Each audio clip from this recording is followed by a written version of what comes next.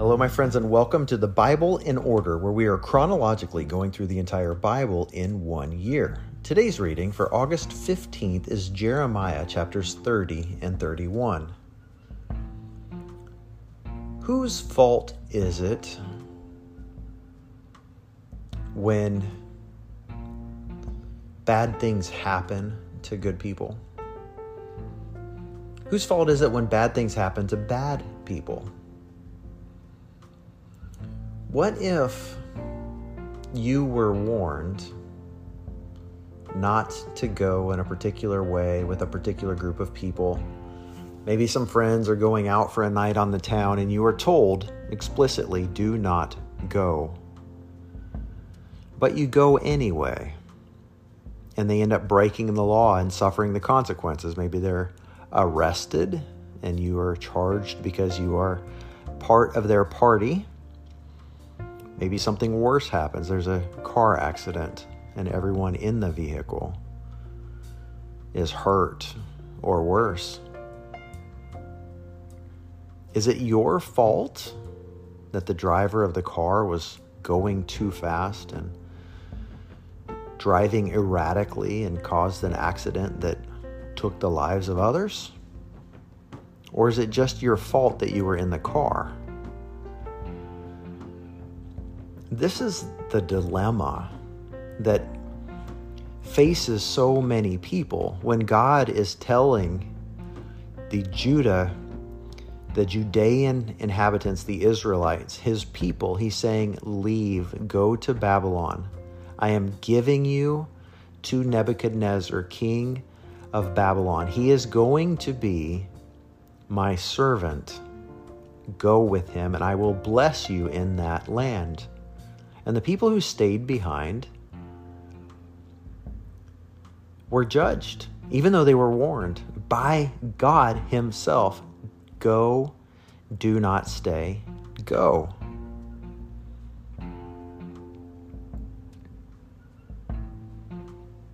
But I would imagine, of course, there were people who saw these average, not particularly wicked people. They just fit in with the day and the time. They were the average Israelites who were not especially bad people. They weren't necessarily the worst of the worst at all, but because they didn't obey, they were caught up.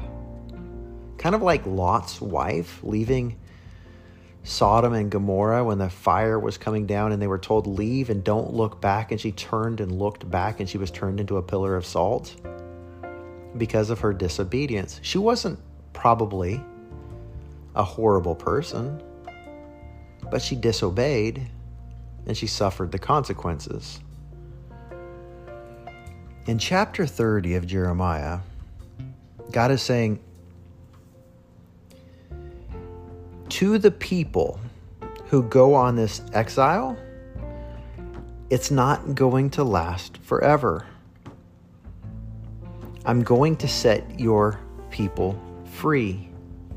And the exiled people were protected from God's wrath, while the disobedient who stayed behind in Judah suffered God's wrath.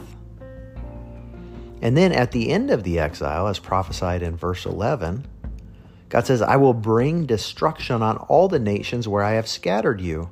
However, I won't bring destruction on you. So after the exile, the faithful, those obedient to the call of God, will be removed from all the nations to which they were scattered, gathered back together, while the nations that they had been in, the nations they were exiled to, endure God's judgment. So at the beginning of the exile and at the end, the people who stayed behind would suffer wrath and experience God's judgment. The people who stayed when God said time to go were the ones who suffered God's wrath, the ones who lost everything, including their family, their children, and their lives. Because God is a God of moving people around, and it's so important that we listen to his call. One of my friends recently felt a call to move roughly, several hundred miles away. And he and his wife both, every time they looked at a clock or the odometer on their car, the numbers 911 were always popping up. And they just felt like, I've got this urgency. God is calling me. We have to obey. We have to go now. We have to hurry, get our things in order. And so they did. Thankfully, they were obedient. They were faithful. They were filled with faith. My friends, we must be filled with faith. We must be obedient to whatever God is saying. In chapter 31, there's this famous verse, famous because it's quoted in Matthew chapter 2. A voice was heard in Ramah, a lament with bitter weeping, Rachel weeping for her children, refusing to be comforted because her children were no more. And of course, we know the story of how when the wise men went and they to the birth of Jesus, they were searching for this newborn king. They went to Herod. Herod said, I don't know where he is, but when you find him, come back and report it so that I may go and worship too. The wise men were warned in a dream not to go back to Herod because he was jealous. And when Herod found that he'd been outsmarted, he went and murdered all the babies 2 years old and younger. And Matthew tells us this was a fulfillment of Jeremiah chapter 31, verse 15. This is why the women, the people, were weeping because their babies had been slaughtered. But God sent angelic visitation to Joseph and to Mary and to the wise men or the magi, saying, get out of there. And I wonder if God hadn't also spoken to all of those parents living in Ramah at that time. I wonder if God had spoken to all of his children at that time, saying, take your babies and leave. Bad things are happening. Get your babies and go. And the people, did they just not listen?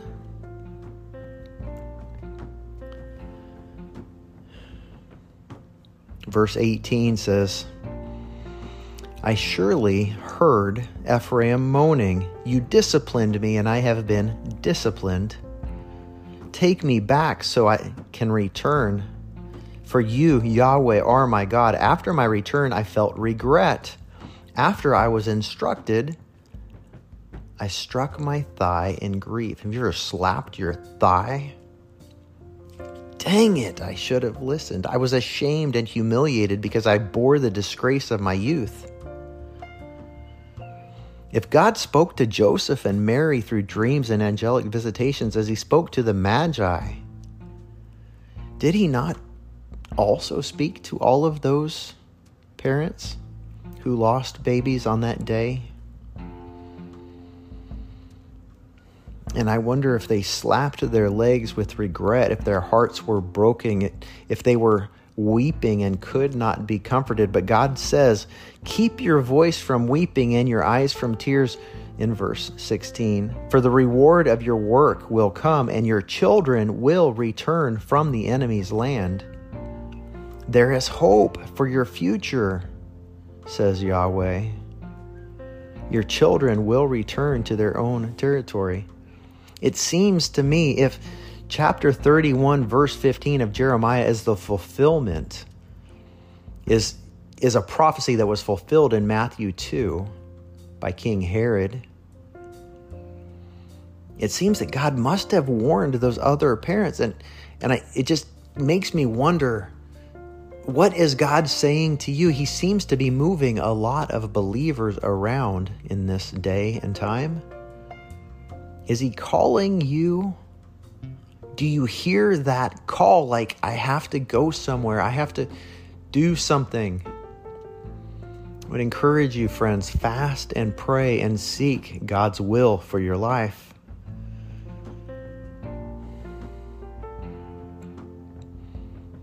In verse 31, I will make a new covenant with the house of Israel and the house of Judah.